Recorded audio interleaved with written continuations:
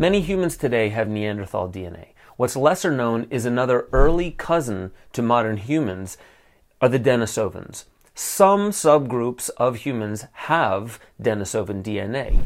What does that mean?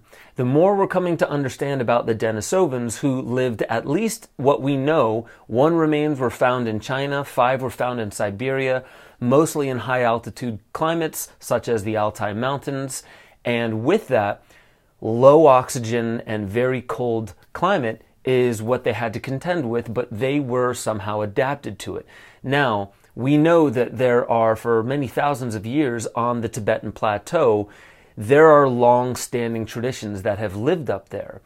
We are now coming to understand that DNA from the Denisovans may have helped these early humans adapt to high altitude from getting hypoxia with low oxygen, as well as all the cold that's up there and the very few amounts of animals that there are around there, and the ones that are around there are hard to hunt. They are the most rugged and beastly of them all.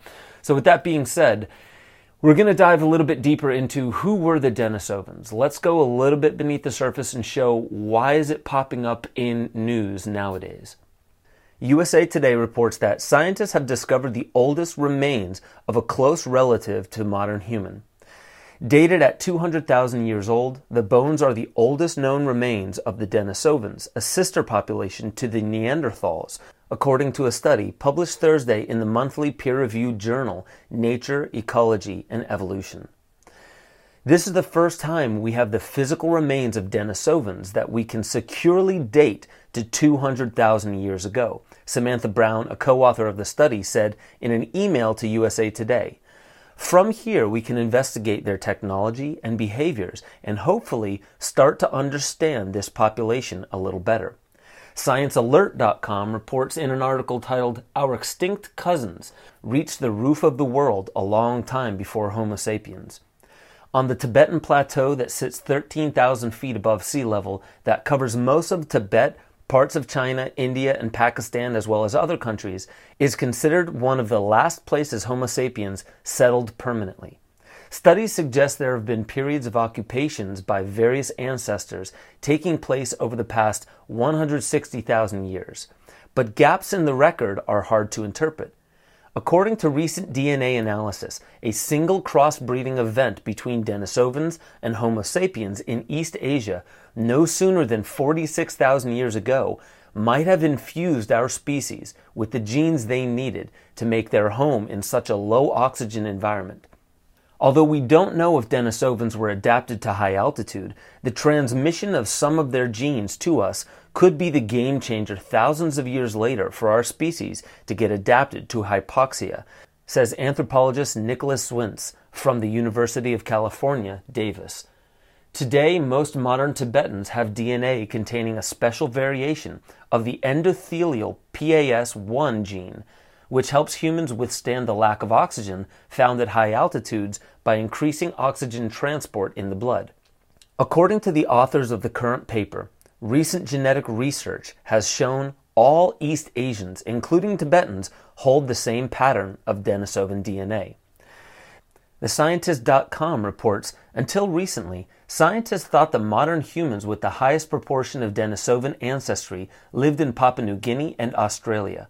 According to a new study published yesterday, August 12, 2021, in Current Biology, however, an indigenous group in the Philippines called the Aita Magbukan have 30 to 40% more Denisovan DNA than these other frontrunners, for a total of nearly 5% of their genomes.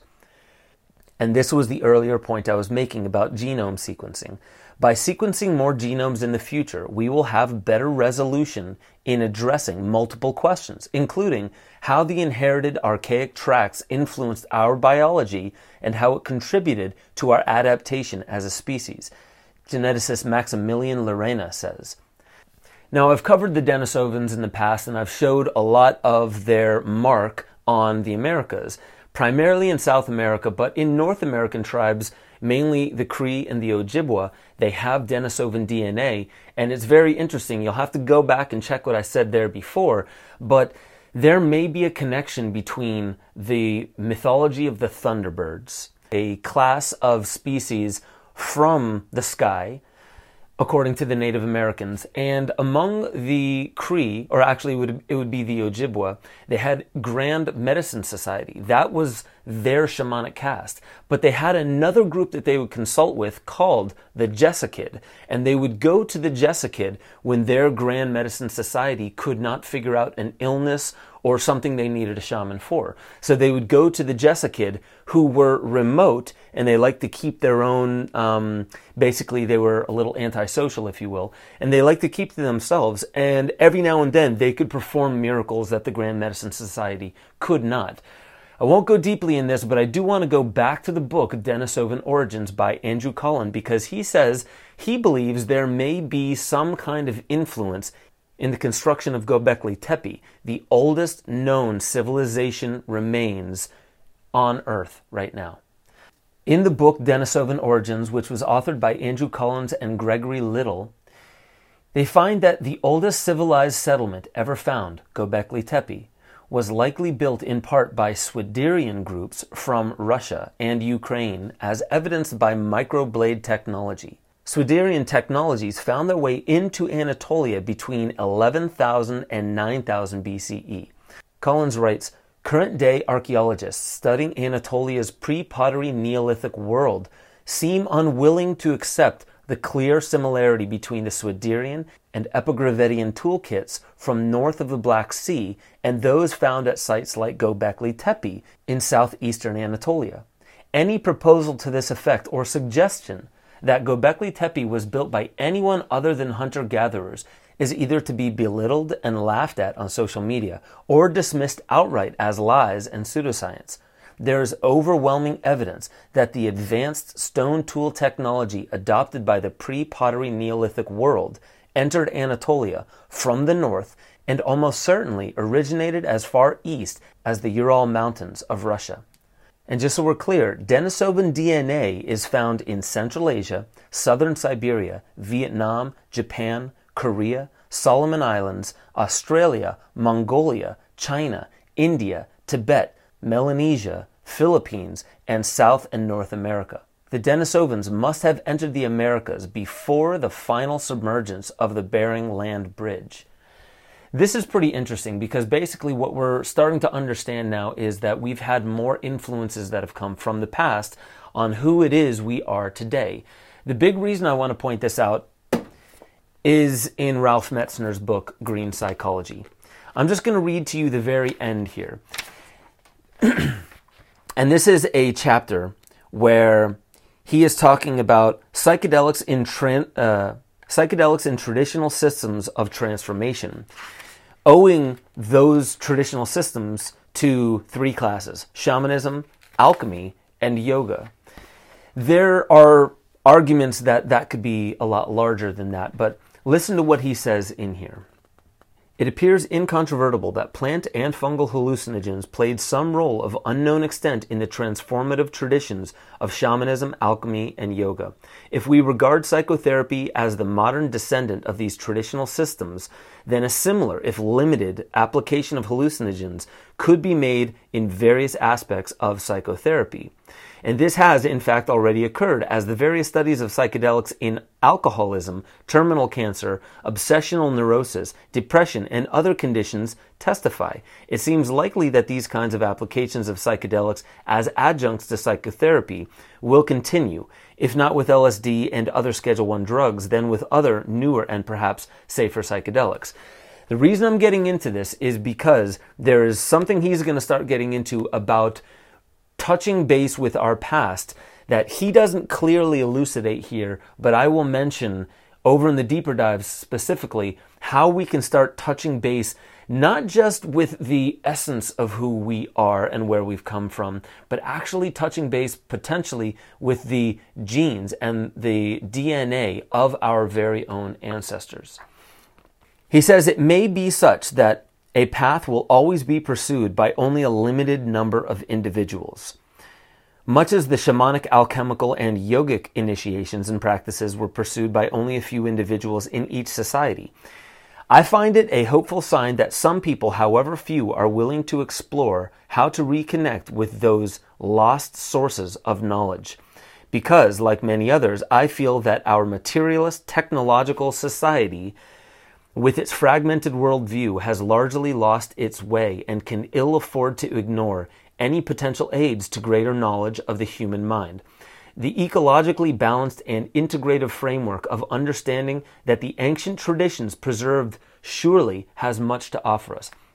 This last paragraph is good. Furthermore, it is clear that the visions and insights of the individual who pursues these paths are visions and insights for the present and the future, and not just of historical and anthropological interests. Let me say that one more time. It is clear that the visions and insights of the individuals who pursue these paths, shamanism, alchemy, and yoga, are visions and insights for the present and future, not just historical or anthropological. This has always been the pattern. The individual seeks a vision to understand his or her place or destiny as a member of the community. The knowledge derived from expanded states of consciousness has been, can be, and needs to be applied to the solution of the staggering problems that confront our species. This is why the discoveries of the mystical chemists and ethnobotanists have immense importance for the understanding of our past, the awareness of our presence, and the safeguarding of our future. I find that to be of utmost importance because of what I'm going to get into over at the Deeper Dives.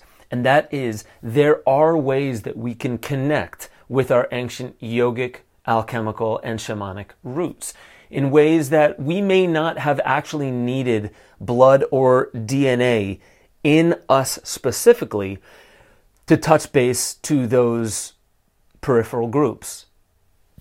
The reason why I'm saying this is because there was this one meme that I saw from Robert Edward Grant, and he's basically saying history could be full of lies. And with that, the way we must connect with our past and who we are so we better understand the present and our potential future is by going within. It's great to get all this genetic and genome sequencing outside of us, but the bottom line is you can't say that you 100% trust everything you read on the internet. And if you do, there may be glaring holes in your understanding, not by any malicious design, but just by the fact that we're reading sporadic things out there. And if we don't meditate, if we don't have some practice of contemplation that helps us integrate all those little granular bits of news that we go through, then it may not turn into a cohesive and also living mythology. We need a living mythology, and what that means is it needs to be alive in us. We need to understand the philosophy that brought us here and the philosophy that will move us forward. We need to understand the biology that brought us here to understand the biology that moves us forward. We also should understand the technology that brought us here, which will help us understand technology moving forward. I'm not going to get into the deep, dark theories about how we've gotten here and why there's so much disinformation, misinformation, confusion, angst, and anxiety in the world right now. I think it's obvious to most people, but most people are looking for whom to blame. I say we need to look for whom the solution is derived from, and that is us. That is all of us, but it has to be individual. So I'll end with this. The esoteric is not something that means bad. It simply means hidden to most. And you see, the greatest gifts of life are not just going to be handed to you. You're not going to have some culture say, listen, we figured out everything for you, so all you have to do is just sit back, sip on your pina colada or something non-alcoholic, and chill, because we did everything for you. Thanks, overlords. I'm glad my salvation came from you guys and not from within. It's getting a little bit, sarcastic there, mainly to show you that the esoteric, the within, the place where you go within and nobody else can tell you whether you've done it right or not, only you truly know, that is the place where you will discover your greatest gifts. And I do believe we are superhuman, but I'm going to semantically challenge that. I think the more we understand who we are, the more we actually become what humans are meant to be on this planet. Not superhuman, not something beyond human, but actually fully human, with all the compassion, all of the intelligence, and all of the willingness to harmonize with things that seem contradictory at first glance. But after a while, we may come to realize that the stress of coming together with community that maybe we would have rather not picked, the stress of it is what turns into diamonds. That's where the gift truly lies. So if we wish to move forward as a species from here in this next decade where technology is going to reign supreme, we might want to understand what biology has afforded us up until now. If you want to know deeper about what I'm getting at here with this book and how we can actually connect with our ancestors using movement, using nature, using mantra, and using very simple plant medicine, not just psychedelic, but plant medicine introductions into our diets, can make the world of difference. So I want to appreciate every single one of you for continuing to come back to every single Waking Infinity news.